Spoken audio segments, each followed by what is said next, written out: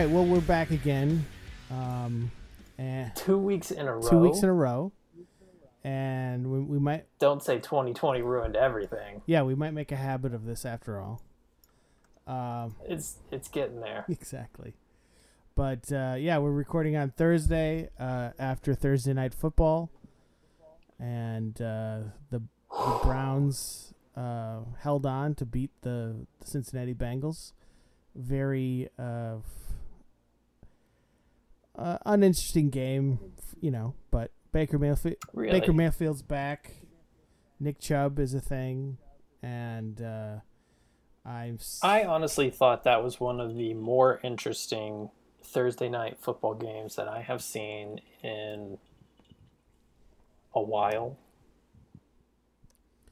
Yeah, it felt more like a battle instead of just one team getting destroyed by the other, which seems to be more and more of a thing lately in the NFL. It's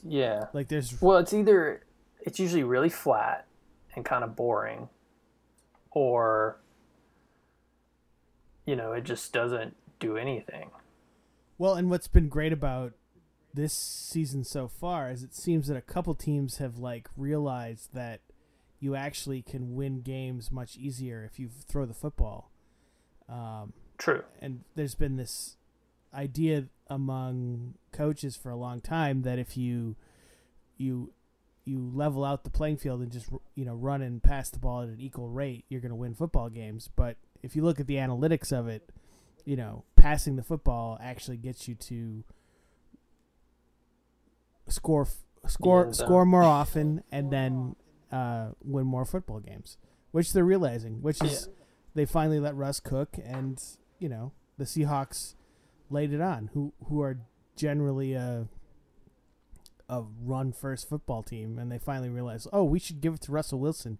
He's really good. He could probably win this game for us, and we're not going to win. I saw that article as well, where they were talking about Russell Wilson is probably for the first time in his career in a pass-first offense and how that's going to change everything, and I'm very excited to see that. I am too.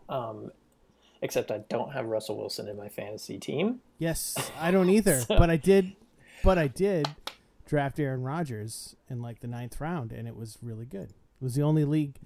The league that we're in together was the only league that I did that, and I'm so glad because I was I don't know. I had trade offers for him early on before the season, and I was I'll be fine with Jimmy G, and I was wrong. And usually Jimmy G has not shown up yet. I mean, week 1, no preseason. It's hard to say. Well, everything is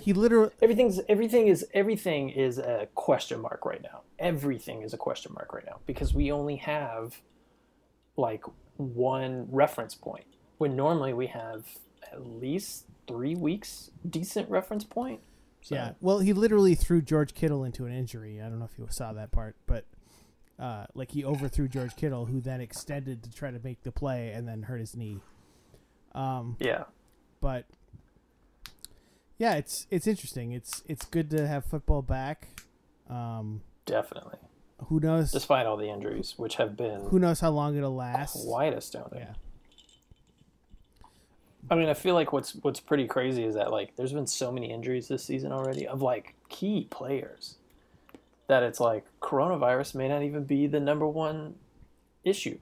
Yeah, we'll see. We'll see what happens. They seem to keep bringing more and more fans back every week. We're let's just bring some more in and see what happens.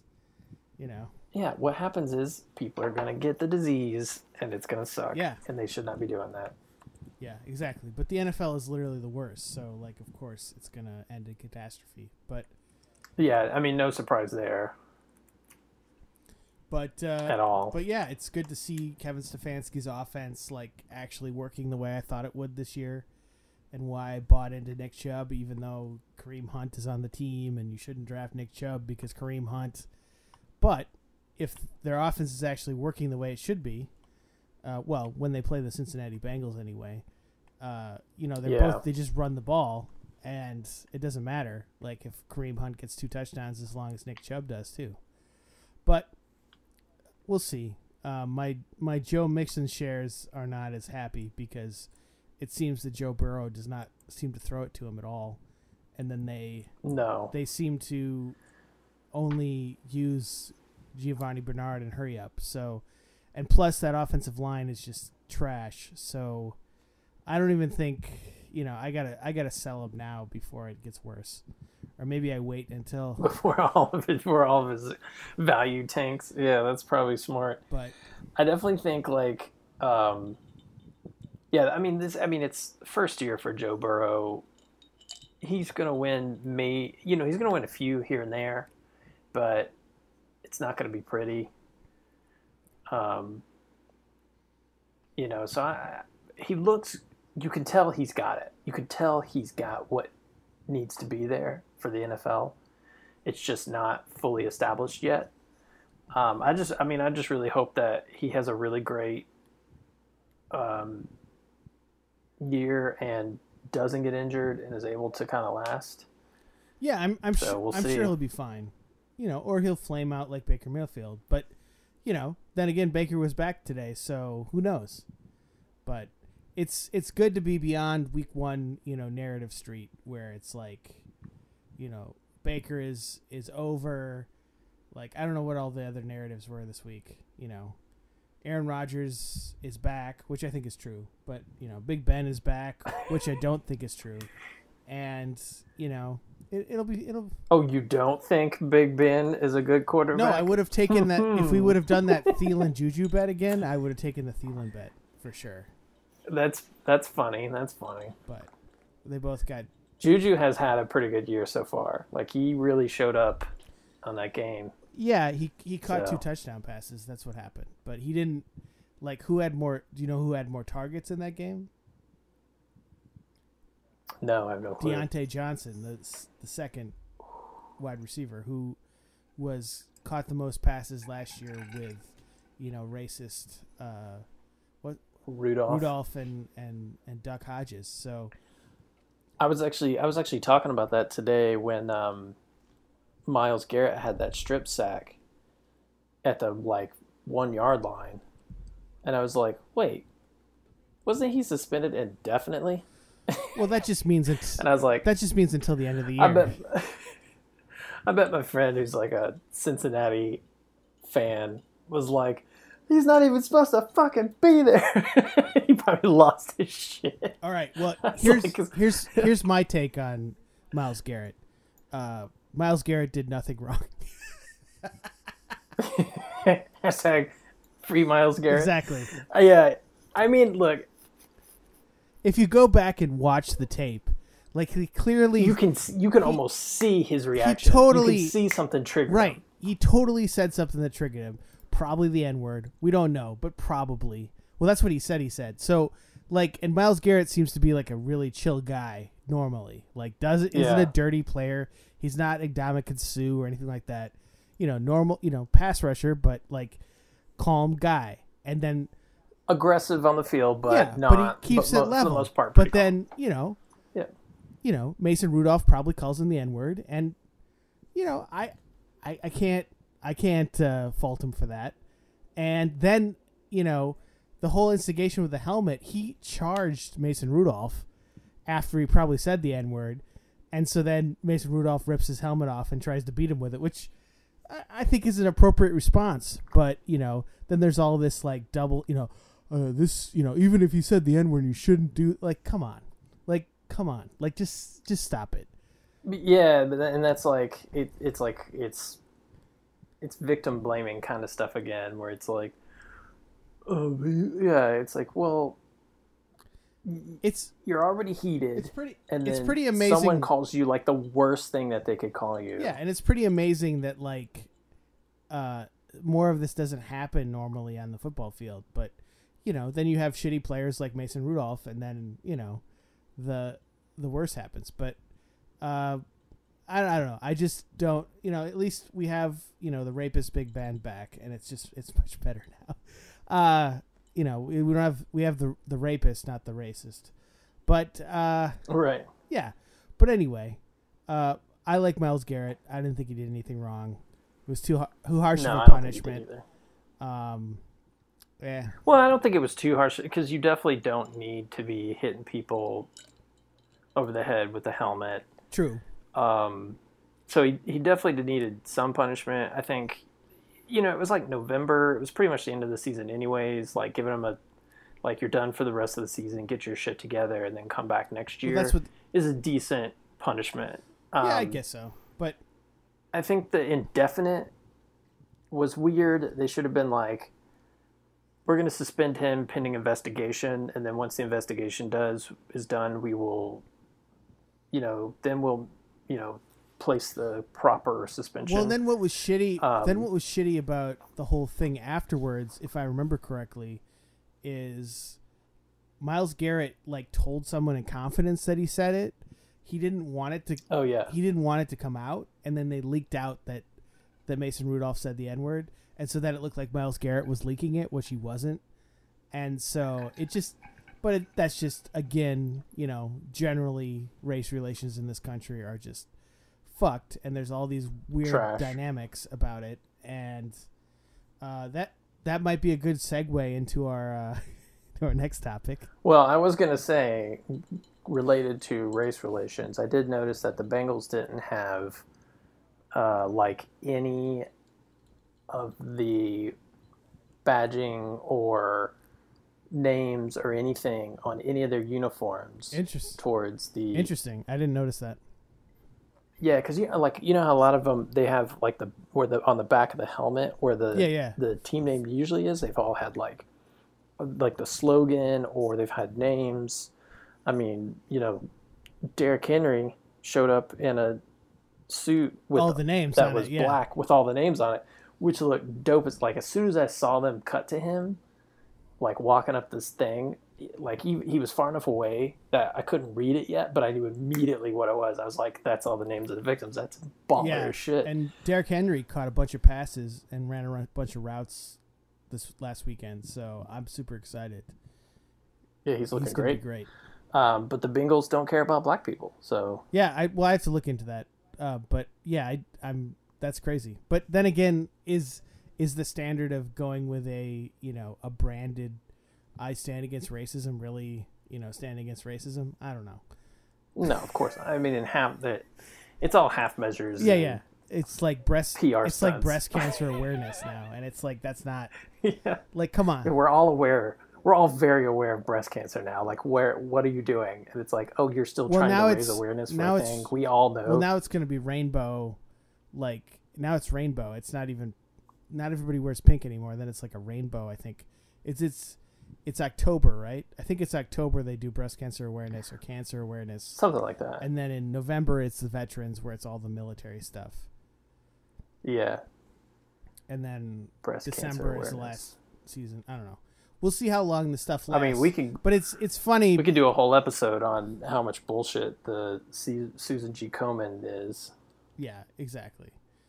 But it is what it is. It's football. It's terrible, but it's also really enjoyable. And yeah, that is what it is. But I guess let's move on to our next topic, which has to do with racist Republicans in general. But there was this great Charlie Kirk video that I watched this week, where he. It's pretty amazing. He seems to be on cocaine or something similar. He is, and I instantly thought cocaine. It's hard to tell. The twitchiness is pretty high. It's like almost a dead giveaway. Like if police actually arrested white people for circumstantial evidence, he would be arrested immediately. Yeah, like obviously, totally. Like because he like. I'm not even a professional at this. I mean, well, I'm not a professional at spotting other people on coke, but as a police officer should be. But like, I've seen it, and he's definitely on the influence of something. My guess is coke. Well, yeah, let's watch the clip and play the clip, and then we'll talk about it a little bit more. For those of you that say, well, it really doesn't impact me, I don't care if Trump goes to prison. Well, first of all, you absolutely should care, because if we lose, they're going to come after the churches. They're going to come after the organizations. They're going to come after the people. They're going to come after the social media accounts. They're going to come after the bank accounts. They're going to come after every single person that played any form and role into trying to defend President Trump. But social media banning, following in the streets, targeting in every form and fashion. If we lose, if the president loses, they will come for us all. They will come for your children. They will come for your schools. They will come in every fashion. And they won't stop. This idea that the left is all of a sudden going to embrace the Christian ethic of forgiveness and moving on is so short-sighted. You read this article, I have it on charliekirk.com. It shows in such vivid detail that they are going to do whatever it takes to try to personally and intergenerationally destroy Donald Trump. That's how much they hate him. They hate him not because of his tweets, not because of his style. They hate him because now Gorsuch and Kavanaugh are on the Supreme Court. They hate him because the embassy is now in Jerusalem. They hate him because illegal immigration is going down. They hate him because middle-class wages are going up. They hate him because China is now being held accountable. They hate him because we're out of TPP. NAFTA's been renegotiated. They hate him because all of their schemes have been put in jeopardy. All of the plans of the ruling class were obliterated by a man that they don't think should even be invited to a cocktail party, let alone become president of the United States. They're going to come with bloodthirsty revenge. So, yeah, that's really nuts. They're coming for us. They're going to get you. I absolutely love it. I think I can't decide what's my favorite part. If it's where he leads off with, they're going to come after the churches. Like, my favorite part is when he says they're going to come after the children, and they have. I mean, obviously, that's a great part. The bloodlust, like they can't stop. The blood. Now, yeah, that part, and then when he said, Donald Trump always says, "Not me, us." I was like, "You mean Bernie Sanders?" Like, well, that's this whole like right wing grift of quote right wing, a populism, which is just totally a grift, has no material effects on working people at all. It's literally a grift. And this, there's shows like Rising and so on and so forth, which at first glance are great for like, following the Bernie campaign, which was nice, but now it's just like, Biden is terrible, and Trump is bad, he's but socialist. Like, it's just Marxists. Yeah, it's ridiculous. But we have a whole section in our chat dedicated to grifts, and Charlie Kirk is one of the greatest grifters out there. He's definitely in the top 5. I mean, look, we have to put together a list of who we think are the top grifters in. Oh boy, society. I mean, that'll have to be like the end of the year episode where we do like our ranking of the best grifters. The grift special, yeah, exactly. Yeah, because happy grift year. You got Dave Rubin, you got like all kinds of great guys. Merry Griftmas, yes. Merry Griftmas, we're doing it. All right, we're definitely doing it. There it is, Christmas, Merry Griftmas. I'm so excited for this. But yeah, Charlie Kirk seems to be on some kind of substance and is warning. He is definitely on coke or meth. The twitchiness is what makes me think meth. The lip thing, it makes me think coke, but like the scratching the neck, it's either crack or meth. Yeah, it feels more like a crack or meth thing, because for sure. Or one of their prescriptions cousins, but like, dude, that is not. There's no way that is like. I mean, no. He's definitely lost weight during the lockdown. I don't. He looks so trash. Like, that was the first thing I noticed when I looked at this link.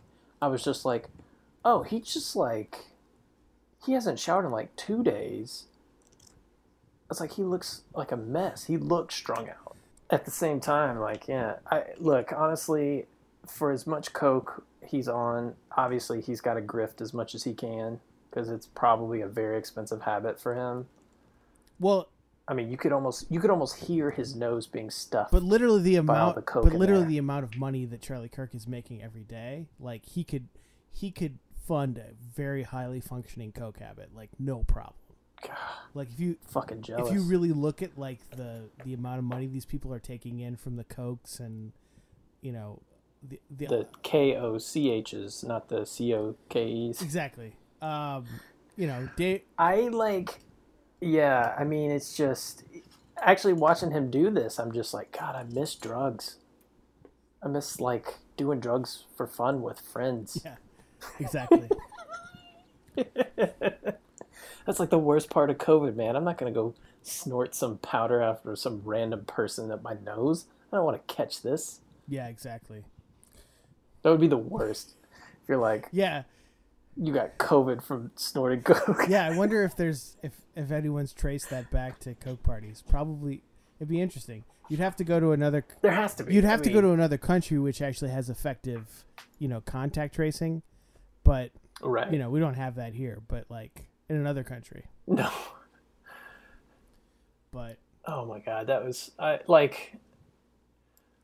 But I feel like I'm a better person for having seen this video, honestly. It's interesting though, because what's the scary part of this, besides the hilarious part of this, is that what they're trying to do is reach out to the Republican base and turn them out to stop Joe Biden, because he's for Antifa and all this other terrible things, and that will boost turnout, which in Biden's case is not advantageous. So I understand the tactics of it. I don't know if it'll work, but it did work last time, so I don't know. But yeah, I mean the thing that's so weird about and this isn't all Republicans, but it's a large portion of them, like the sycophant mouth breathers that watch this Charlie Kirk garbage and like shake their head like yeah. It's like it doesn't matter what they could. I mean, he's talking it's utter nonsense, and it'll work. And I think that's what's like the scariest part. Like, yeah, Donald Trump is a problem. This whole grift is a problem. But I think what scares me the most isn't that they're doing it. It's that there are people that are falling for it. Which is a perfect segue into our next segment, which is, what did I call it again? The Karen Olympics. Karen Olympics. Which is a great name. The Karen Olympics. # Karen Olympics. I really like that. It's very good. Because Donald Trump has been undermining the pandemic and saying that all these things, that COVID really isn't a thing, and like he doesn't really care. It's a hoax. It's not real. So we thought we'd share like a couple clips. Kyle hasn't seen these clips yet, and we're gonna go through them one by one, play them for you all, and then just get his reaction. And he's gonna grade it on which clip he thinks is the craziest and who wins the Karen Olympics this week. It is a little unfair because we have 3 contenders. 2 of them are from the U.S. One of them's from Canada. Exactly. Or is in Canada. She may not be from she's from Canada. I heard. Oh, really? I heard you being stereotyping. No, she could be from either, but we know it's in Canada. So like, if she's in Canada, she's probably Canadian, just due to the lockdown, because you can't go to Canada. That's true, but you can get out of Canada. Probably, yeah. Yeah, probably. But anyway, let's watch this first clip. I think it's in a fabric store in Canada. Here because I'm sick and tired of your second rules. All right, sweetheart. We don't like to. Do you think I want to wear? Yes, I do. Yes, I do not want to wear. You are. I have to wear just like the rest of them. Why don't you people educate yourselves? You need to. How am I doing? My critic cute? You're really close. Are you afraid? You should run away. I don't like. But you have your super mask on. I'm trying to protect you. I don't need protection from you. Oh, you just touched me. I really wish you hadn't. No, I touched you. I'm going to get COVID. No, you're probably going to give it to me. Are you going to leave? Look at you. Are you going to leave the store? Are you going to leave the store? Are you going to leave the store? You're very rude and aggressive to another customer. Would you please leave? I'm aggressive? Would you please leave? Okay. No. The thing I wanted to say, which you wouldn't let me say, you won't see my face, right? If I ever come back here again, and this thing is proven to be a hoax, I want an apology from each and every one of you. See. Educate yourself. Wait till somebody knows sick, and then you will see how much. Nobody is sick, sweetheart. Go for it. Educate yourself. Please leave. Go online. Please leave and now. read and learn. Okay, so I thought like this was a good way to start out because usually you see this shit in America, so it was nice to see it in Canada for once because obviously we influenced them in some way. But it was quite interesting. What are your thoughts on this one? This one is a little bit more disconcerting because like although what she was saying was, cuckoo pants bananas crazy, like she looks so kept together, like and I think that's like a lot of these, it's like you see them and it's like if I saw them on the street, I could be like, oh, that person has been put on Facebook for not wearing a mask and yelling at someone. Like I could guess it, but like her, if I saw her on the street, I wouldn't guess that. Like she doesn't fit the bill, so to speak. And like it's no, like she's stereotypically like white upper middle class, white woman. Like it's Joe Biden demographic. And honestly, like I think what makes me most upset is I really like the sweater she's wearing, and I'm just like, man, I like that cool collar it's got. It's very nice, and then she like gets right up in that girl's face. Yeah, and I'm just like, ugh. Yeah, exactly. How am I doing? Am I pretty cute? Exactly. All right. Well, since we started with Canada, let's move on to the next clip, which is some anti-mask. The opposite of Canada. Florida. Some anti-maskers in Florida invade a Target. So we'll play that now. Take your mask off! Yeah, take it off! Fucking idiot. We're not doing it! Take off your mask! Take it off! We're not gonna take it! Take it off! Take it off! We're not stopping this! Yeah, we got someone! Take it off! Look at these kids! Let them be an example! Take it off! Look at the kids! All right, so that... Did they not get the memo that flash mobs are not cool anymore? Well, yeah. I want to figure out, I'm going to go full screen and see if I can figure out what that guy that has a shirt on that's Barack Obama wearing a red hat. Yeah, I did see that. Oh, I can't see what it says. So it's oh, he's moving. Oh, it says Trump. It says Trump. So for people that are just listening and haven't seen the clips, we'll include the clips in the show notes. But these it's a mob of probably 15 white people, including some children, walking through a. Oh my God! Yeah, one of those kids is like 12, and he looks. Maybe it's the blurriness of the camera, but he looks like he's carrying a mask, I think. Well, they had to have masks to come into the store, so they probably all wore masks and then walked in and then did their protest. So it's, probably 12, 15 people walking through a Target without masks saying, free yourselves. It's time to... And it's a Target. Playing with a Bluetooth speaker playing We're Not Gonna Take It, which is... Twisted Sister. It's a classic. Pretty great. Really, really enjoy that they're subverting that wonderful song. Yeah, probably one of the best performances in a music video ever was the father in We're Not Gonna Take It, right? Man, this is classic Florida. Yeah, it I think it takes it up a little to another level. I don't know. What do you think? I do have to say, like, my number one comment is the guy with the Barack Obama shirt. He's clearly like embarrassed to be a part of this group, but he's there. He's kind of looking around. He has this look on his face like, God, I hope she puts out after this. Like that, like. Exactly. Yeah, he's like, I'm only here for the trip. But yeah, it's kind of that thing when you're walking in a group and you're all different, like probably that kind of, surrealness, Anyway, but let's move to the third clip, which is an interview of some Trump supporters. I don't know exactly where it is. I think it's in Georgia, and there are. I need a sip after that one for sure. Yeah, it says from Georgia at Evangelicals for Trump event 9:15. Yeah, so let's watch that now. When you hear Dr. Anthony Fauci, for example, who's on the Vice President's Health Commission on COVID, say that by wearing a mask you're helping to stop the spread, what do you think of that? He's a liar. And why is that? Because I don't believe in numbers.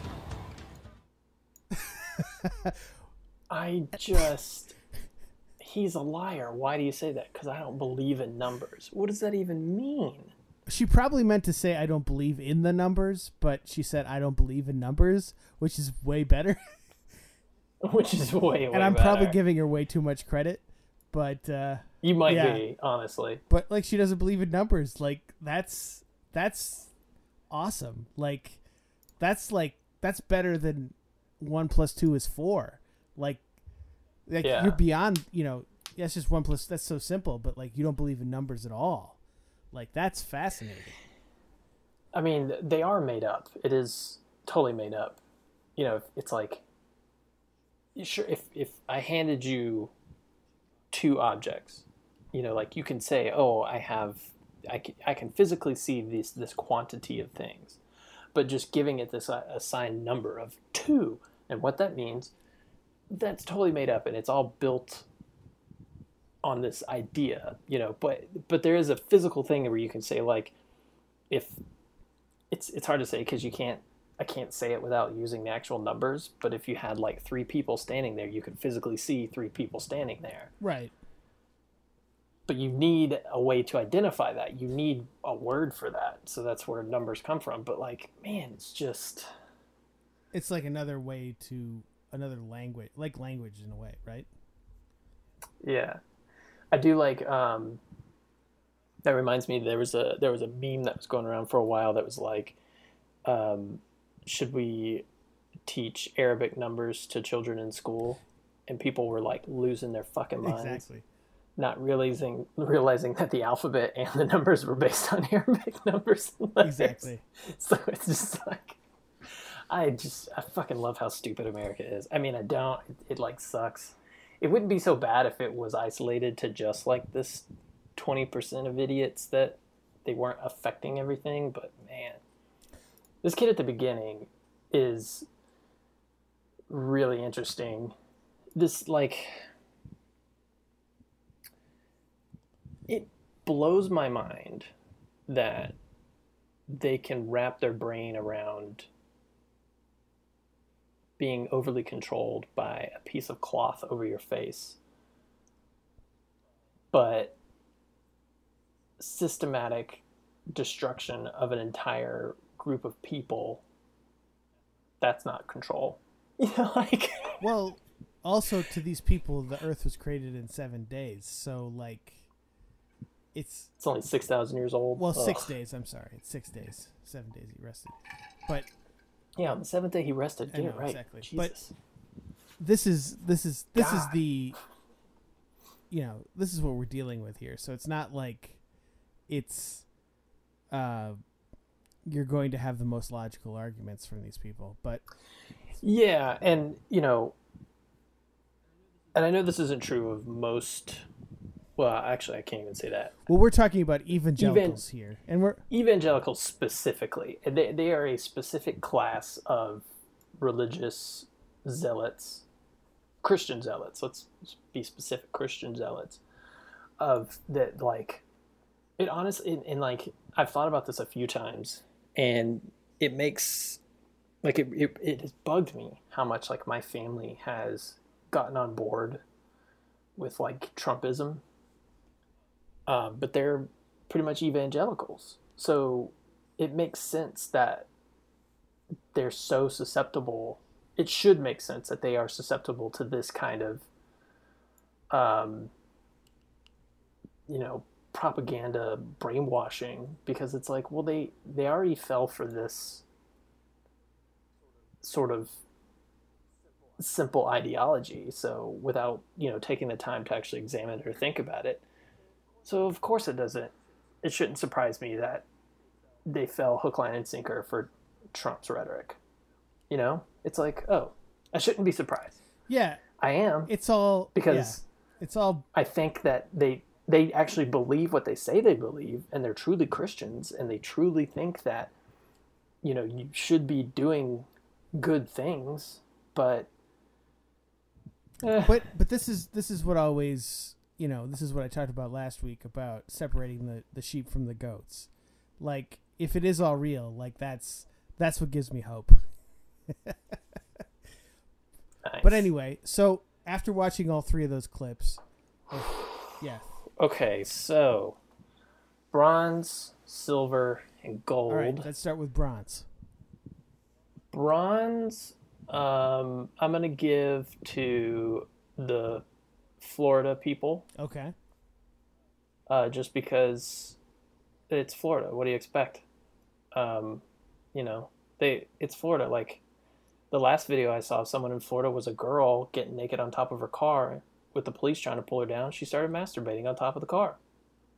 These people need to step it up. I'm not impressed. You got to do better than that, Florida.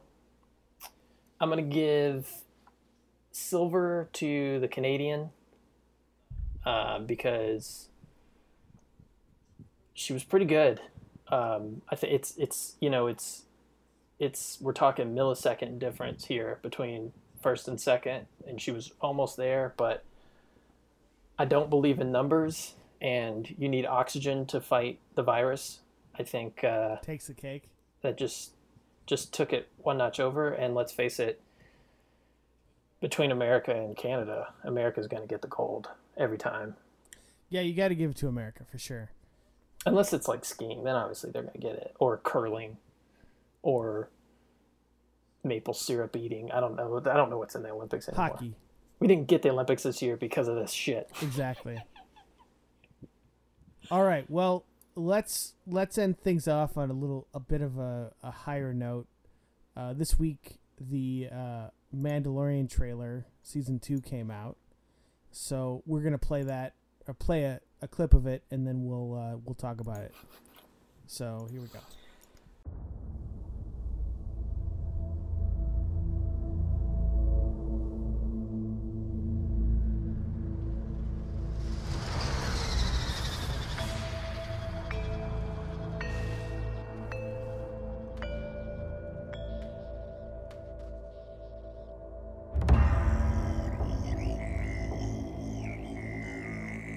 Show me the one whose safety deemed such destruction. You must reunite it with its own kind. Where? This you must determine. The songs of eons past tell of battles between Mandalore the Great and an order of sorcerers called Jedi. You expect me to search the galaxy and deliver this creature to a race of enemy sorcerers? This is the way.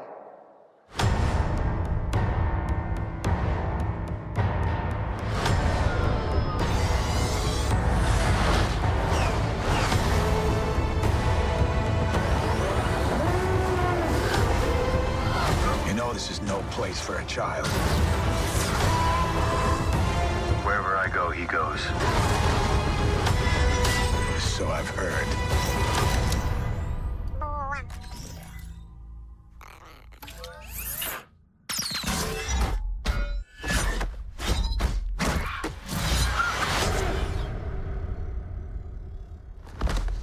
This is the way.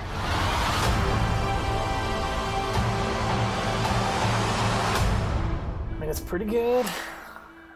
Yeah, it was a little underwhelming to me, to be honest. I think it'll be fine, and I'm looking forward to it. I mean, it's like a teaser trailer. It tickles my fans, you know. Yeah, for sure. It's not like a Dune trailer, but it's okay. No. I'm in for it. No, I am for. I mean, I was gonna watch it either way. No, totally. I think I made this joke when Star Wars The Force Awakens came out, and I was like, they don't even need to show a fucking trailer. They just need to be like, It just needs to start off with like stars, and then it just needs to go Star Wars, and then the number 7, and then that's it.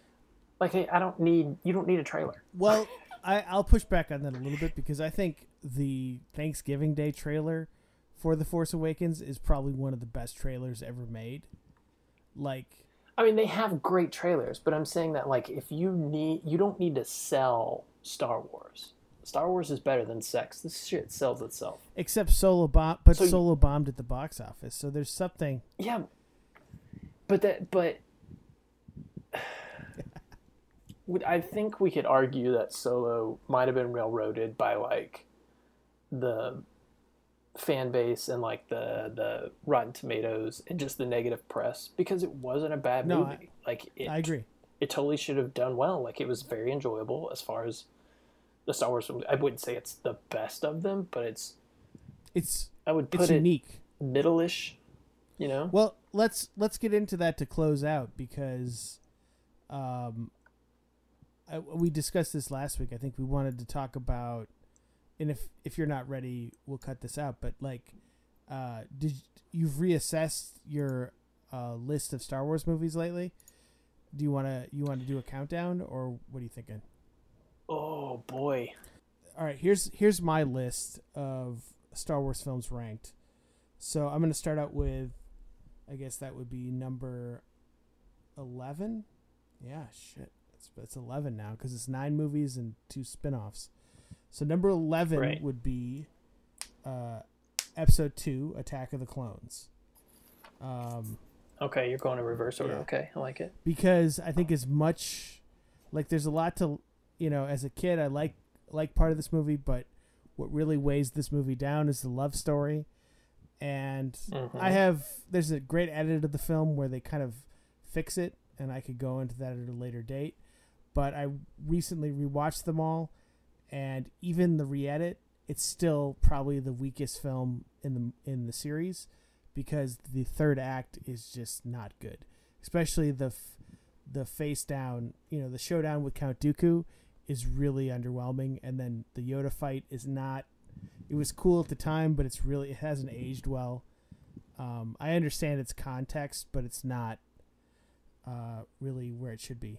All right, so number 10 for me then is going to be surprising, but it's Episode 3, Revenge of the Sith, which most people most people think is the the best of the prequels, and it's good. It's good Star Wars. Basically everything beyond this point is good Star Wars for me, but and there's a lot of great elements, and the fall of the dark side makes a lot more sense now in context. But I just felt like the third act and the big fight at the end is a little too much, and kind of how they tie everything up at the end is just a little rushed, and I just don't really like that as much. So that's probably why it's lower, but it's a good movie. Then I guess number 9 would be Solo, A Star Wars Story. Great movie. But it's it's a good Star Wars movie, but that for me, that's number 9. So that's kind of crazy. All right. Yeah. I mean, I think I get it. 'Cause it's still a ranking and it has to fall somewhere. Exactly. And you're not saying that it's necessarily bad. You're just saying the next ones are just better. Exactly. That's all I'm saying. I totally get that. All right. Number 8 would be Episode 1, The Phantom Menace, which is my favorite prequel film. It's probably what really got me into Star Wars, to be honest. And it's just a good Star Wars movie. Like, it's weird, and it's probably a little racist, and probably it is. But besides the racist characters of the Asian Neimoidians or Jar Jar Binks, I really don't think Jar Jar Binks is that annoying. He's very annoying. Come on. You should really rewatch it again, because I think he's I used to think that it's almost like it's a very well thought out character in that regard. Right, it's George Lucas's favorite character, if you ask him. But well, that's because he likes selling toys. But it's not even about toys. I think he just likes Jar Jar. Oh, please. But literally, he's really... I used to think that he would take him... He kind of stole all these scenes and ruined them. But, like, there's really, like, maybe 3 scenes that are kind of bad. But for the rest, it's, it's the ending... He's not useless. I will give you that. Like, he's not useless. Like, he does... His involvement in the stuff that he does in them does help drive the story. I guess my only issue with him more than anything is that he's kind of like a MacGuffin almost in some ways. But again, did you watch the Mandalorian documentary series that came out like, I don't know, in March? No. Okay, so no, I haven't watched it yet. Watch it, but Filoni explains, and this is probably the reason why The Phantom Menace is higher on my list than it probably should be. But like the idea of what he says, and probably what Lucas says is what The Phantom Menace is about is Anakin losing his father figure, which really seals his fate down the road, because he loses his mother, but then his father figure, who's going to guide him on the right direction, who's Qui-Gon Jinn, dies at the end of the...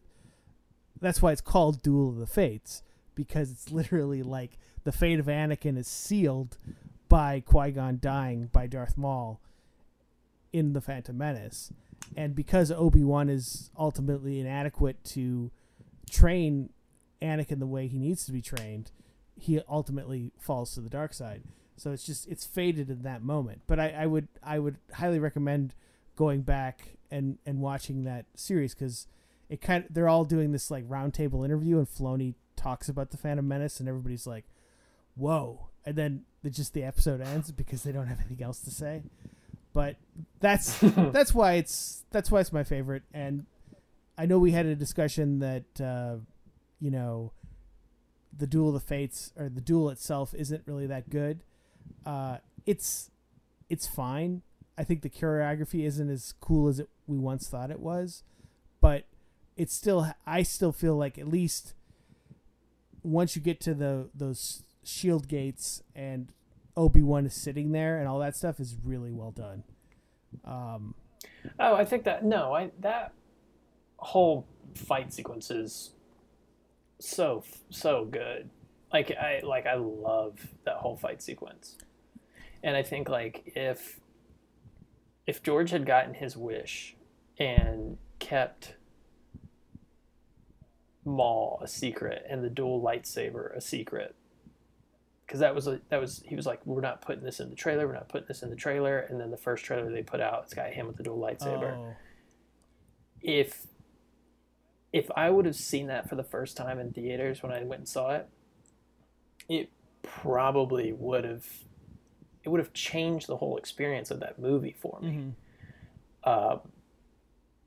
And it's because like, yeah, when that door opens and he does that with the 2 sabers, it's just, I mean, it's mind-blowing. It's awesome. No, but the problem is that we'd already seen it 50 times watching the trailer. Right. So it's like, that's true. Yeah, I feel like the whole third act sequence is very comparable to Return of the Jedi. Like it's just as effective as the third act of Return. Well, obviously Return of the Jedi is higher up on this list, and we'll get to it eventually. But like, it's the way that he cuts back to action, I think, works pretty well at the end of it. Yeah.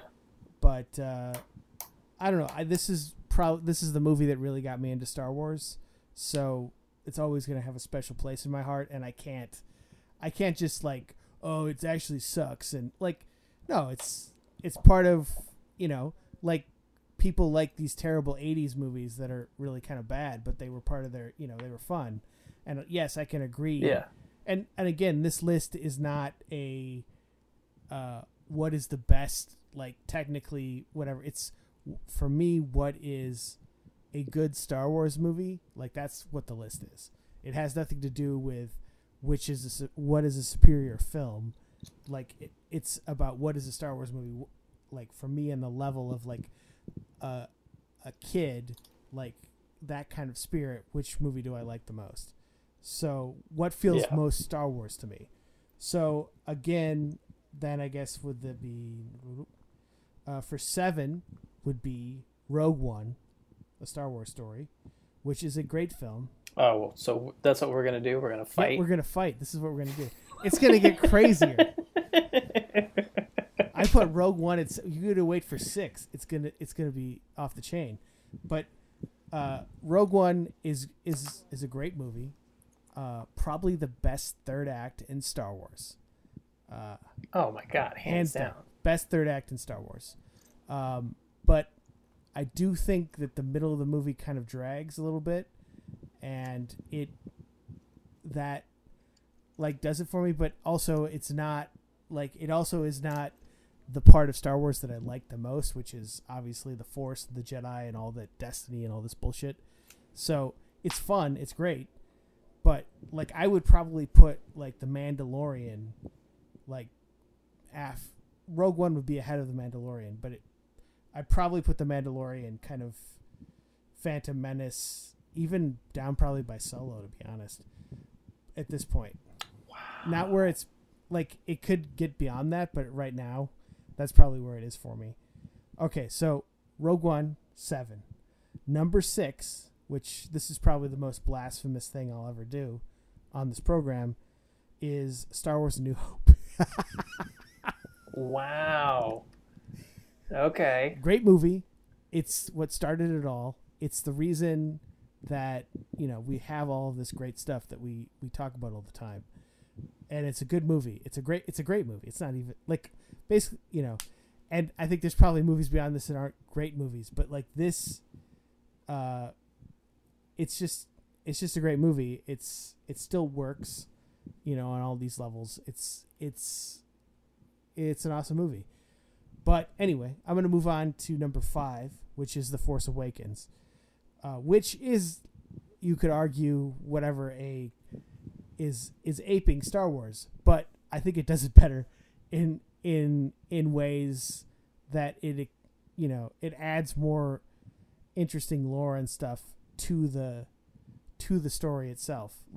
And then again, what is Star Wars except basically aping everything else that George Lucas like Flash Gordon and Dune, and the Kieran Coruscant. Yeah, exactly. All that stuff is just aped. So, can we really blame The Force Awakens for doing the same thing?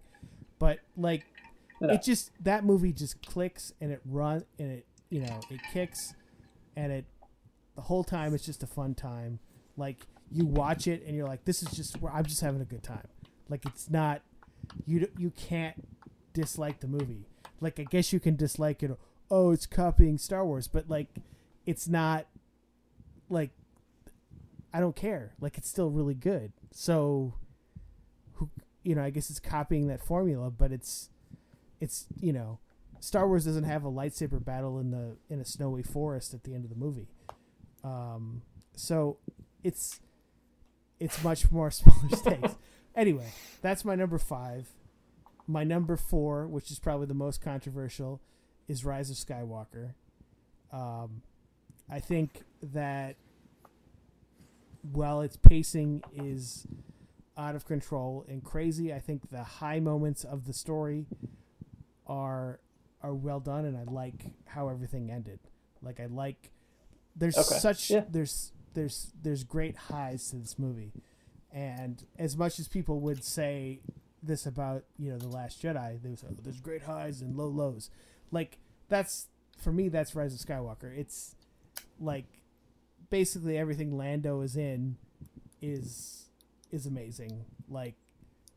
There's a couple moments where Leia dies and Poe is sitting there what am I gonna do? And he looks to Lando and I'm paraphrasing, but it says what did you guys do when how did you do it? How were you prepared? Yeah, and he says we had each other, and you're just fuck, that. But it's great. He says I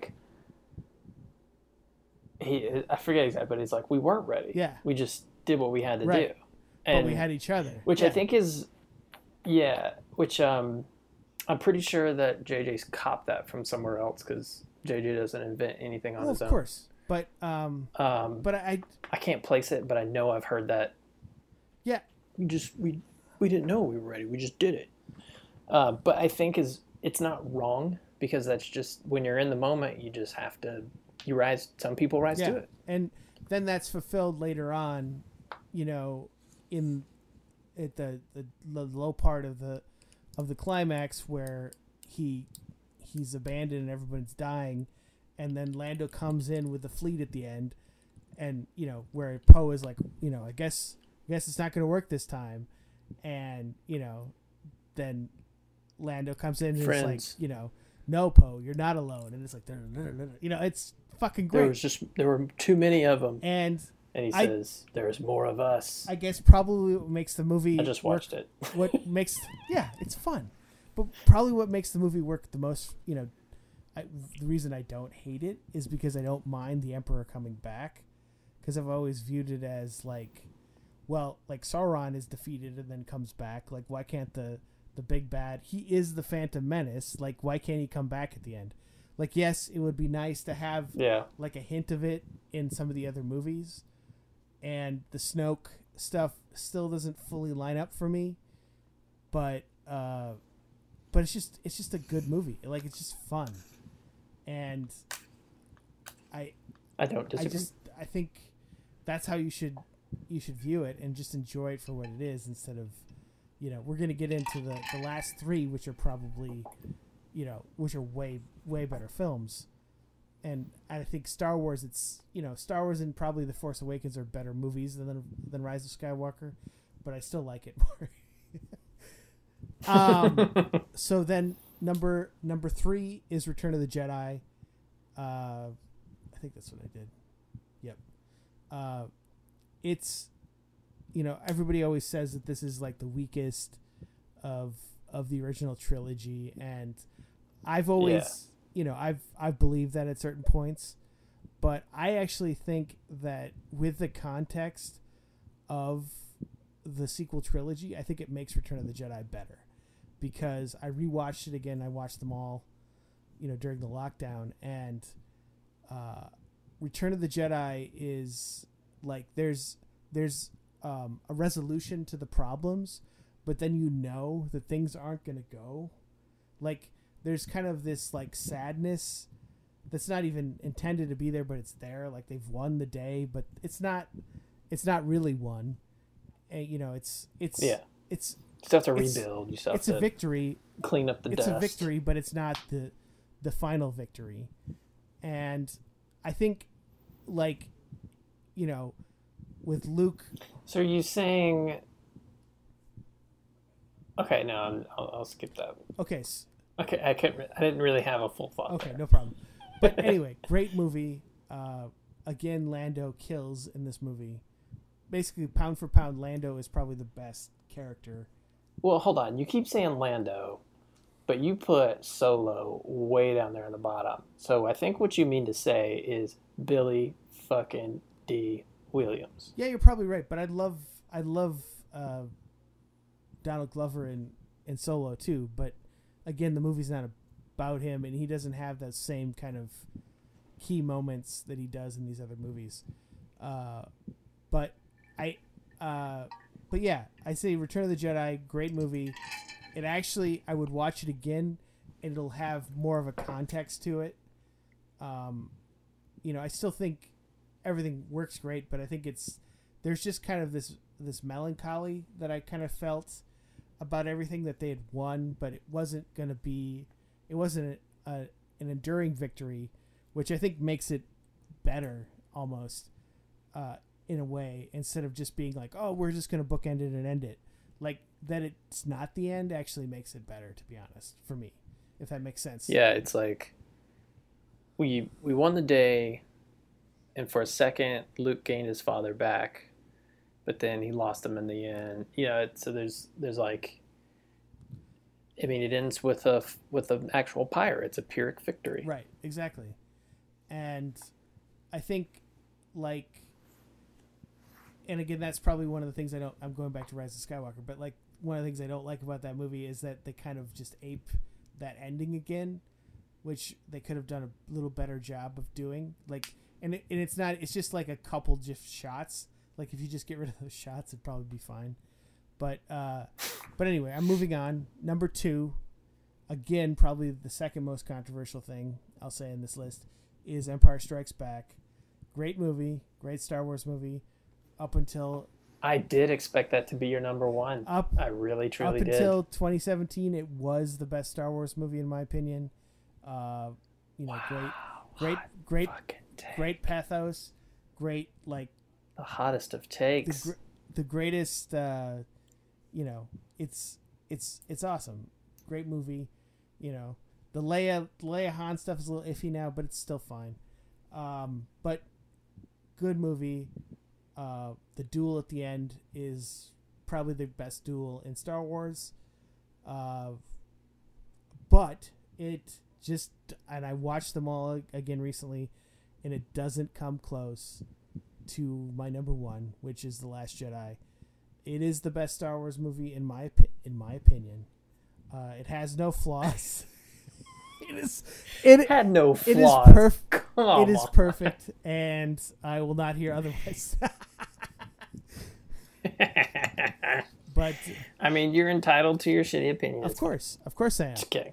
But no, I figured. I thought it was going to be Last Jedi and then Empire. I am very surprised by this turn of events. It was for a while, but Last Jedi just still sticks with me. It's like, it's the best Star Wars movie. Like, what Star Wars is for me, like, that's what Last Jedi is, and almost fulfills, but it goes beyond in some ways. Like again, it was so much again when you saw it the first time, but like what made it work for me the first time I watched it was Luke, and just how good that was. How good his character was executed and everything. I know everybody, half of the fandom hated it, but like it was so Luke, and it was just... I mean, I don't know if it was so Luke, but it was definitely so Mark Hamill. Well, which is funny because he lamented how much like he hated at first, how much he hated how they took him. Right.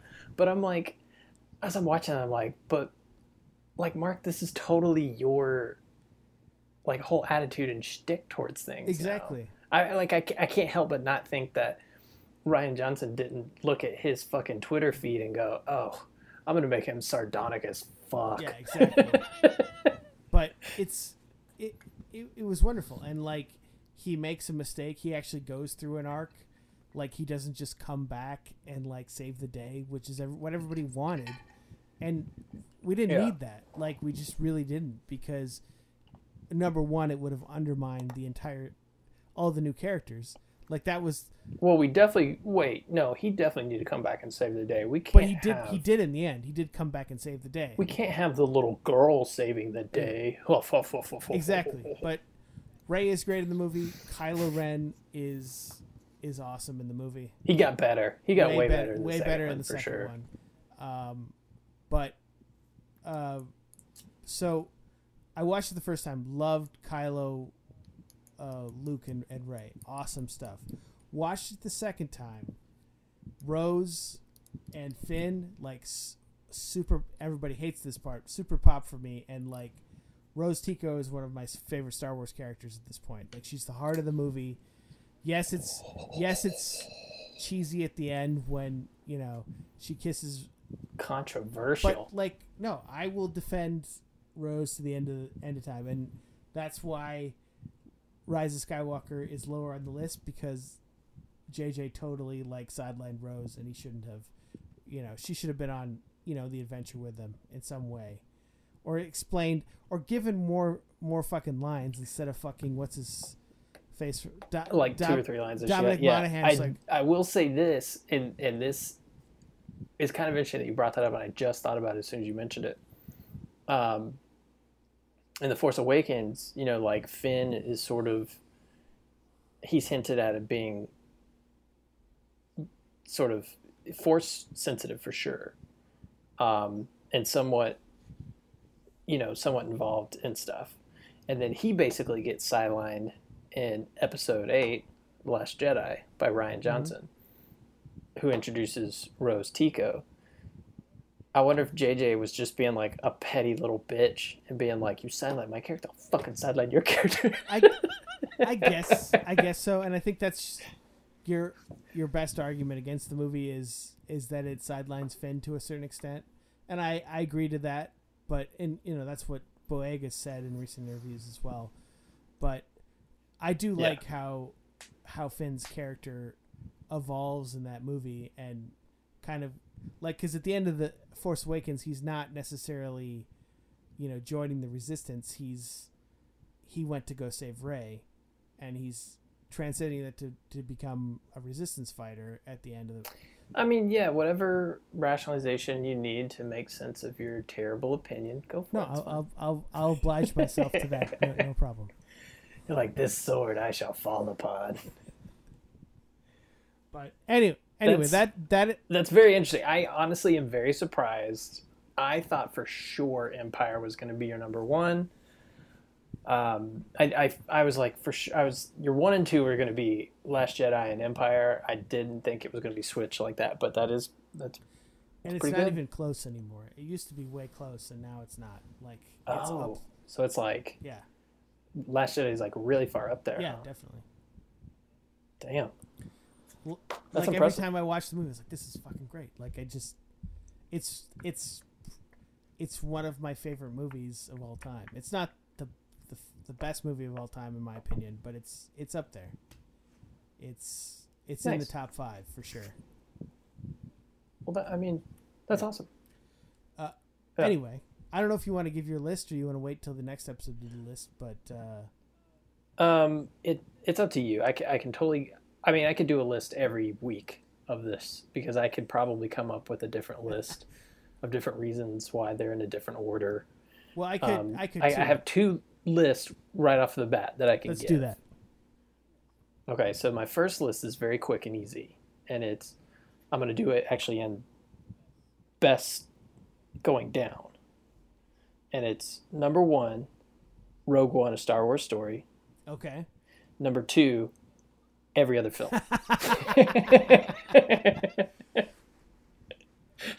I respect that. I totally respect that. That's the quick and dirty. Because there's literally I feel like in the fandom there's, and that's with the Disney Star Wars movies, there's people that like The Last Jedi, and then there's people that like Rogue One, and maybe people that like. And Force I feel like Awakens. you could do your list. Your list would basically be the same thing of number 1, The Last Jedi, number 2, all the rest of them, because it's kind of. I mean, that's. I thought of that while you were in the middle of talking about when you were like talking about. I really like this film, but it's just there's other ones that I like better, and I'm like, well, I kind of like them all evenly, except for Rogue One. I just like a lot better than all of them. So I was like, that's one version of my list. I would say my. Oh, what were you gonna say? What were you saying about the? About. You're saying something about the fan base, but I guess I overtalked that there you. Were people, usually if you talk about Disney Star Wars, people either fall in the Last Jedi camp or they fall into the Rogue One camp as their favorite movie. There might really okay. Oh yeah, I guess I can see that. Not as their favorite movie of all time, but like of the Disney Star Wars movies. They're not as extreme as we are, but like what's the best Disney Star Wars movie? Rogue One. Last Jedi. It'll be one of those 2 movies. I think. There might be some Force Awakens people, but I think... Yeah. And there's some solo people, too. That's true. I've met those people. Yeah. So my actual list that I came up with for today is... And I did this ranking basically based on... This is strictly based on... rewatchability in my mind. That's a good metric of how often I would want to rewatch this film. And there is one of them in here that I put. It's same thing with you, where I had to put a little bit lower just because the other ones kind of rised above it. So we're going to start with number 11 is Attack of the Clones. I did I'm going to say 11 is Attack of the Clones and 10 is Phantom Menace. And I kind of went back and forth on this because Phantom Menace is so slow and boring. There's so much that could have been cut out of that film. There's so much that, but it is just, but there is some intrigue in there. Like I know the whole trade embargo and all this stuff it's very slow and kind of boring, but there is some interesting world building about that I do kind of like. And yeah, it's probably one of the more unique Star Wars movies where it actually expanded things instead of just and so that just kind of notched it just a bit above Attack of the Clones. Yeah. But number 11, definitely Attack of the Clones. Like you said, the love story is just it's bad, man. Nails on a chalkboard. It's so bad. I mean, just from out of the gate, when he's just so awkward and uncomfortable and just like hashtag not my Anakin. The best apology I've ever heard for Attack of the Clones, or the justification for that, is that she's a young queen that has been queen since she's been like 12 or 13. 12? And has been in public service since then. So she's had no personal life up until this point.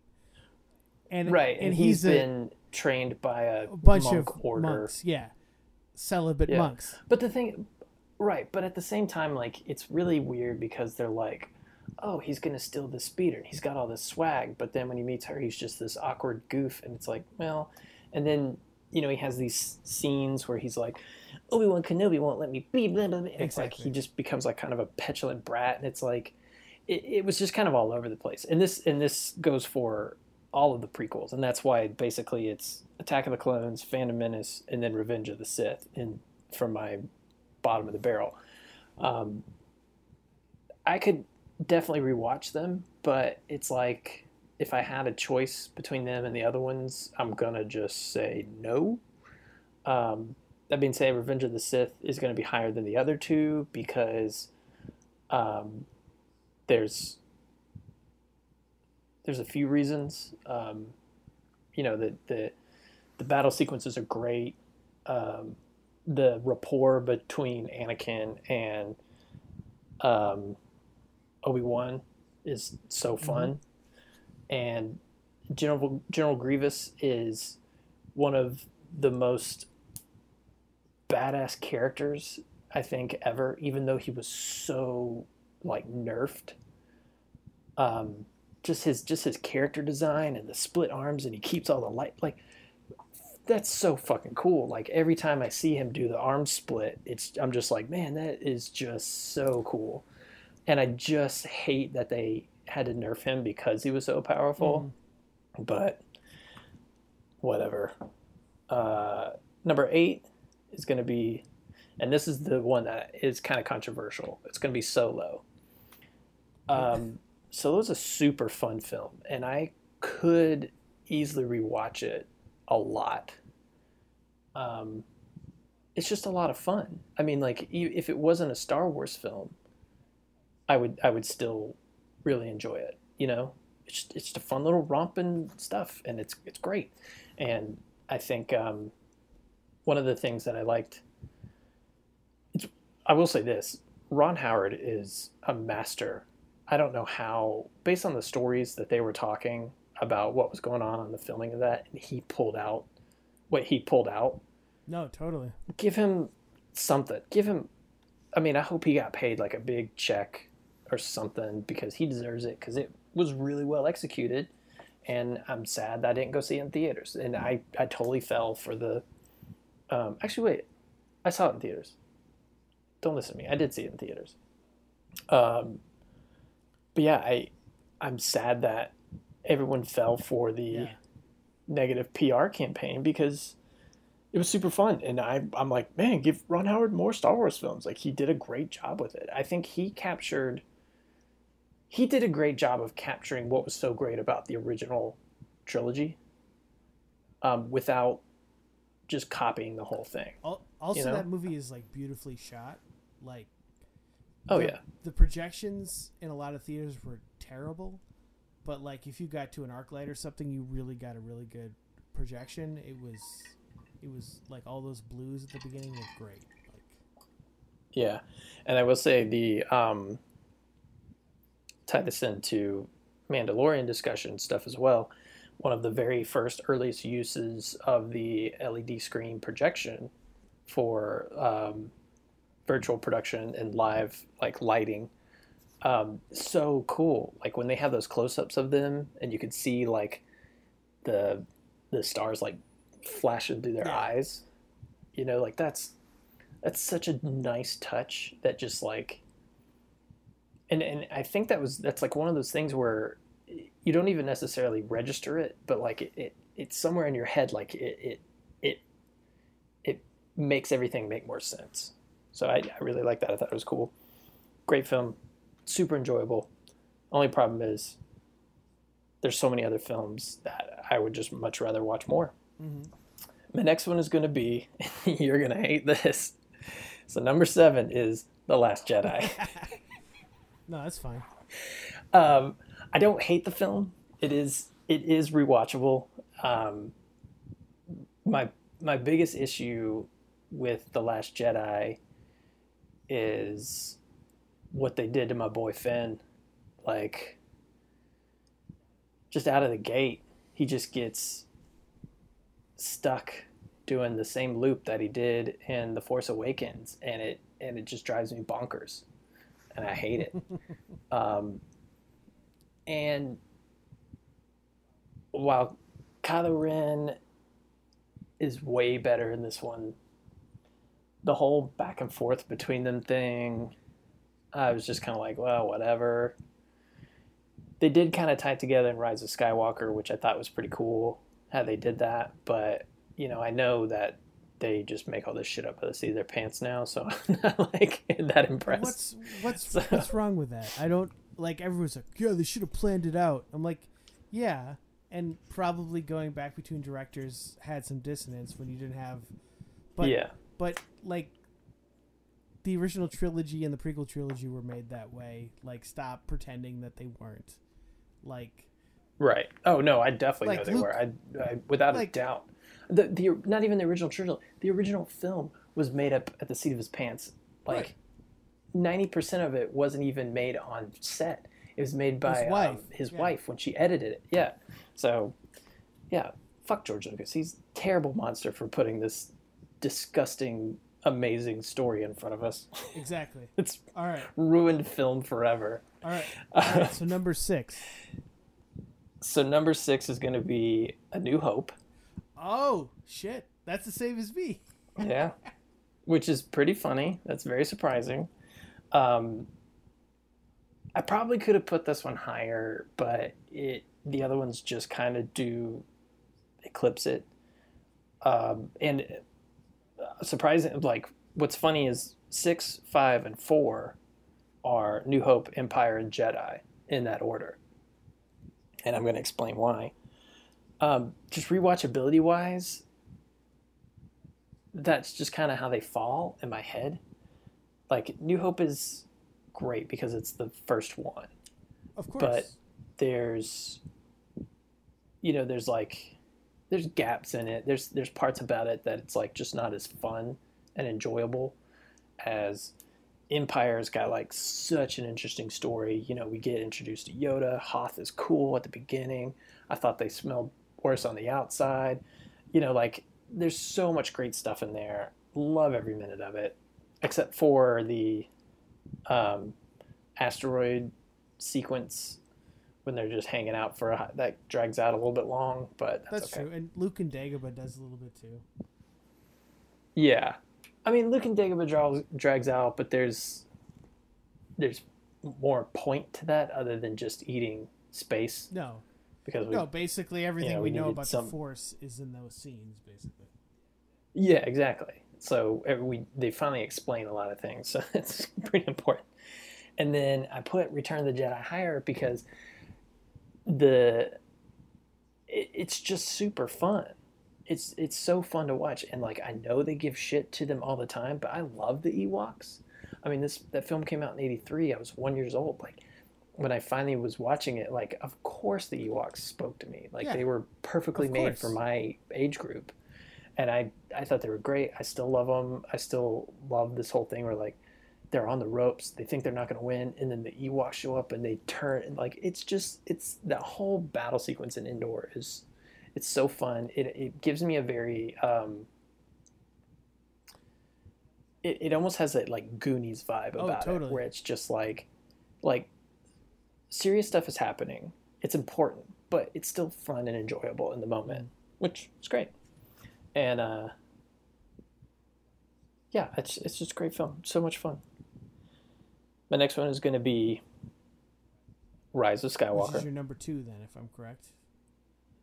That's my number 3. Is Rise of Skywalker. Course. Yes. Yeah, Rise of Skywalker is number 3. I really enjoy that film. I could watch that quite a bit. It does a really fun job of telling the story that it's trying to tell. It fits very well with my number 2, which is The Force Awakens. I agree. They book into each other very well, and I think it is tough for the sequel trilogy because things get kind of lost. It kind of meanders through the plot along the way, and I think that definitely is the problem between going back and forth between directors. Mm-hmm. And I wish that those 3 would have had a more, at least somewhat cogent path. But independently of one another, I can still enjoy them. But if they're meant to be continuations of each other, it does bug me that they get so disjointed. Yeah, I don't feel that they're as disjointed as I think a lot of people seem to make them out to be. Like, I don't buy into the narrative that JJ's just trying to fuck with Ryan, and maybe he is, but like. No, I made that. I totally just made that up. But like, that's been. I'm not saying you're saying that's just been said, but like he's not really erasing anything. He's just he continues on the whole Force connection thing. He expands upon it. Like pays off Reylo to a certain extent, but the Reylos hate it, and which is hilarious, and like the Palpatine thing, I think like. Maybe how it. I actually like that. I think twist. I like that turnaround. It's another twist, and it's not like, oh, what we said in the last movie is wrong. It's more of like what Rey wanted to know in that moment in The Last Jedi was why do I have these powers? Why am this? And she didn't. That's the one thing she wanted to hear. So of course that's not what they're going to tell her, and so. When she's finally... Well, at the same time, I think there was a hint of it in Rise of Skywalker that Kylo also didn't know. I don't. He didn't know at all. So he just read. It was even masked from him that he thought that they were nobodies. So he was being honest. Right. He, as far as he knew, right. He had read her mind. That's all he knew. So, like, he had gone into her mind and she had gone into his, and. So he knew those things, and if you watch that scene, he's just being a dick and being like, no, because he knows what he knows what her deepest, darkest thoughts are, that her parents are nobodies and filthy junk traders, and that's her deepest fear. So that's what he says to her because he wants to force her into joining him. Neg. That's actually good. Yeah. The Sith are just. And I think why people have such dissonance. No, this, you know what, this makes everything. I think your theory that you just accidentally stumbled upon makes everything make perfect sense with like how toxic the fan base is, especially like Kylo is a representation of that for sure. The fucking incel like red pill assholes that hate the sequel trilogy because there's this, girl who's saving the day, and they're just like, well, women can't be in power, blah blah blah. Like, you just nailed it. Like, the Sith basically are the pickup artists. They're trying to neg everyone into falling in as their like subordinate that will do whatever they want. No, of course. You nailed it. But you nailed it on accident. Of course, that's how I work. But I think what's most interesting about that scene, and what I think why there's such dissonance with people where they're like, she should have joined him and then it would have been good, right? But it's like, this is the first time we've had a call to join me where it made sense, like it was compelling.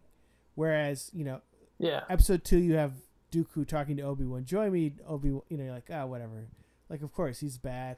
I mean, and that's actually that one is way better because he lays it out. No, he does lay it out for him, but again, maybe execution is not as compelling. So you're like, of course. At this point, well, we can talk about that later. I'm still not even done with my list yet. Go ahead. Keep going. But like, I'll tell that part after. Yeah, I mean, I like Rise of Skywalker. It's fun. Force Awakens, though, number 2, it's just such a fun movie. I could rewatch it so much. No, I agree. And I know it's I probably could have put New Hope right before it because it's basically a copy of the film, but it's so well executed. JJ does a great job of doing this like Spielbergian, like definitely fun romp with like, there's consequences. They're not too strong, but like it's just such a fun film. Having Han Solo back, Han and Chewie talking back and forth, like just for the line alone where he shoot. Well, there's 2 parts with Han that I love. When he shoots the crossbow and he's just like, whoa, yeah, exactly. That's fucking powerful. Like that's great. And then the line when he goes, "Oh, you're cold," like it like so good. And this may be super controversial. I think Han died exactly the way Han should die. Like I agree. It was so compelling, so important, so gut-wrenching. And it actually pays off. It's worth something in the end. It does pay off. Even if it didn't pay off in Rise of Skywalker, I would still think that was out of the 3 deaths of the like super important people that we love and watching them die crushed a part of our souls, his was the most compelling for me because I do appreciate Luke's sacrifice. I think his was easily second. Very Luke close. Is transitioning into another plane of existence beyond like a nirvana state in a way where like he lives on becoming one with the Force. So it's, and I guess Leia does that too, but I think for me in Rise of Skywalker, like that Leia, that scene, like it had a metatextual level to it, I think, that hit in a certain way, which I thought was well done. Yeah, like the tie-in with her son and like holding on, and then because he finally came back to the light side, like she was able to let go and become like, there's a lot of stuff that goes on with that I really appreciate. And I'm sure like if I had a kid, I probably would have fucking melted onto the floor. But I don't have a kid. I just have puppies and kittens. That's the best. That's the best part of Rise of Skywalker. I'm going back to it again, but I'll just say this quickly: is the best part of Rise of Skywalker is that it fulfills Leia's character, and that is the strongest part of it, in my opinion, is that it does that. The argument I will say against that is that I don't think that necessarily that Leia needed any fulfillment. She was just this badass bitch that would fuck shit up, and I think that's all she needed. She didn't need any more. I guess my yes, I agree with that. But my counter argument would be is that she is just as equal a Skywalker as Luke is. She is the descendant of Anakin Skywalker, and otherwise, you know, you have to fall into this trap of, oh, Lucas didn't know that she was Luke's sister until, you know, Return of the Jedi, which is true. I mean, he did make out with her like 3 times. And he totally undermines her character in Return of the Jedi where she's just basically, she doesn't do anything in that movie. She's just kind of a love she's interest just at there. that point. She does get subverted. But she does, she saves some stuff. She does some good stuff in that too. She's not quite as badass as the first two, but I think that could have been somewhat intentional because the idea is that she had been sort of softened by her love for Han Solo, which, he finally got through that barrier and she got through his, that's kind of I guess so, but I still. But at the same time, it's sexist to be like, well, a woman can just a man won over sure. this. Yeah, and it's. But I'm doing this in context of when the movie came out. That in 1983, context of that, then it kind of fits with that.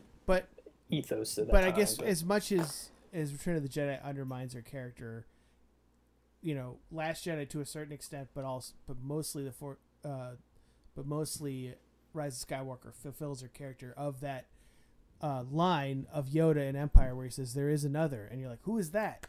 And it still pays off because she has an equal part in destroying the Emperor now. Yeah, and I did also really like the. I wish we could have got more of it. I know this is what anyone ever really wanted from the sequels was that, but that scene of Luke and Leia training together, as short as it is, that fulfilled a thing that I needed. I agree. Which brings me, of course, to my number one pick, Rogue One, the best Star Wars movie ever made, hands down, undeniable. Not only could I rewatch it, you could put it on loop, and I would just sit there, and I would be drawn to it. I wouldn't be able to get anything done. I would just be drawn to it. The movie is fucking beautiful. Yeah. The production values alone,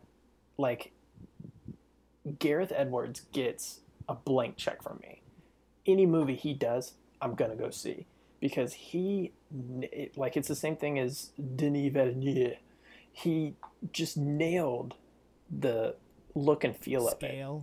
But the scale, but he updated it in such a way that it was he took all of the grittiness of the original trilogy and encapsulated that without going quite like Phantom Menace did, and not quite not trying as hard as the sequel trilogy did. He just nailed that look and feel of it so perfectly, and every character is so interesting and so deep. And there's not a single wasted moment in that film. I know you said that you didn't like the middle sequence because it drags, but it doesn't for me. It totally works for me. And I love that there's a whole heist sequence thing. And I do love that. I do love that moment after they get off of Edu and she confronts Cassian about trying to kill her father. I thought that scene is great. Yeah. So his Cassian is that's what I'm saying. Every character, even some of the side characters that they barely give any mention to. There's so much depth and interesting. There's so many little Easter eggs that Gareth throws in there, Blue Squad, because in the original movie it was supposed to be Red Squad and Blue Squad, but because of the blue screens they couldn't put blue in there, so it became Gold Squad. So he puts Blue Squad in this sequence, and they get completely wiped out. That's why they're not in the next movies.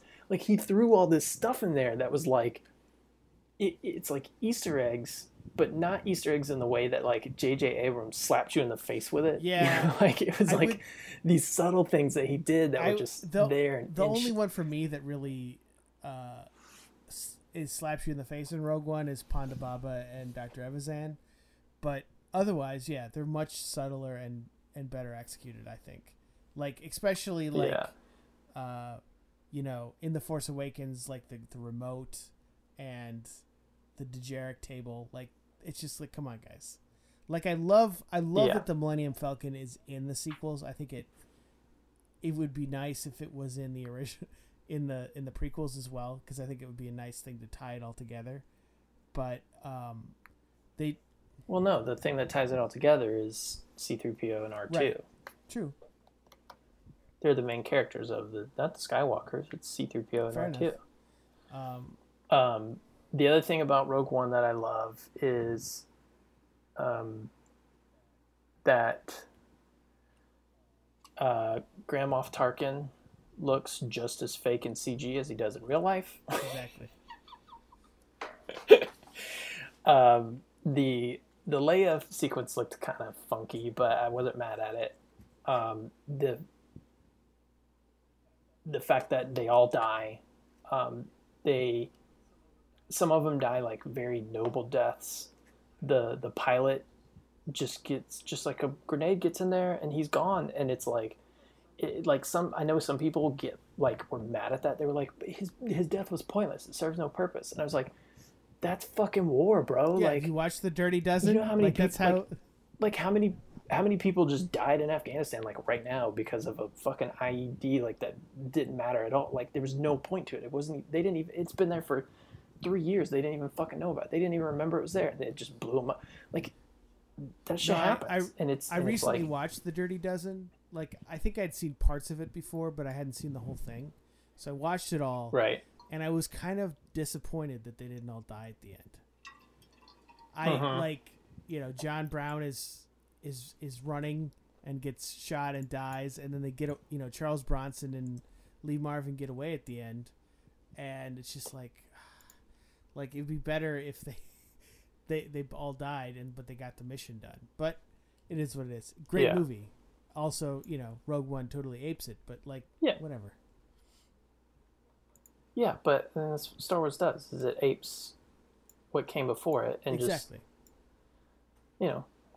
But Rogue One, so good. And of course, the best fucking sequence in any Star Wars film, TV show, cartoon, maybe comic books, is Darth Vader just whooping ass, just handing out beatdowns, and of course the joke I always love is how over dramatic he was, where he's like standing there in the dark and he turns, like, he's obviously has to turn off the lights on his breathing apparatus as well because there's no lights on it just to turn the lightsaber on just to fuck with these guys. But man, that sequence, I mean, even just like where they introduce Darth Vader and you think, oh, this is a fun cameo. I'm glad they threw him in for a hot minute. And then at the end when, they tie in getting the signal to Leia, but just seeing him be this just destroyer that we've heard so much about, because we've never seen it before. We've only been told about it. Well, I think what's so fascinating about it for me is that it's a total downer. Like, at that point in the movie, the two heroes of the film have died in a nuclear explosion, basically, and then it pans up to the ship going to the other ship, and it's Darth Vader, and you're like, it's everyone being killed in a corridor, but it brings you back up in a joyous moment of just absolute death and destruction. But it works. It works as a way to pick you back up from everyone just dying. It works, and do you want to know why it works? Why? Because Leia has the plans for the Death Star, which gives them a new hope. Exactly.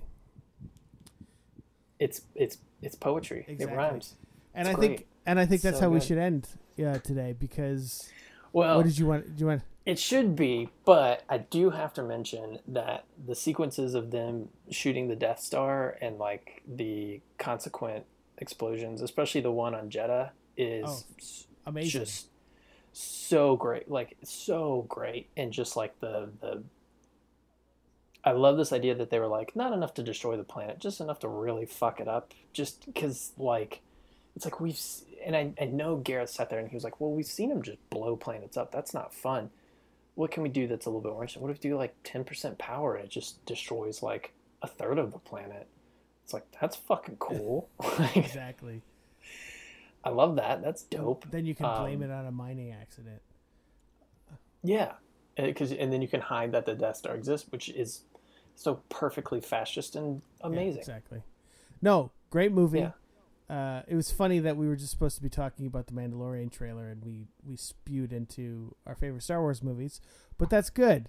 Yeah. And but as I said, like, that's just one ranking. I could probably go through and do another one that's like ranked on how, like, actual quality of the film, and it would be totally different, except for Rogue One would still be at the top.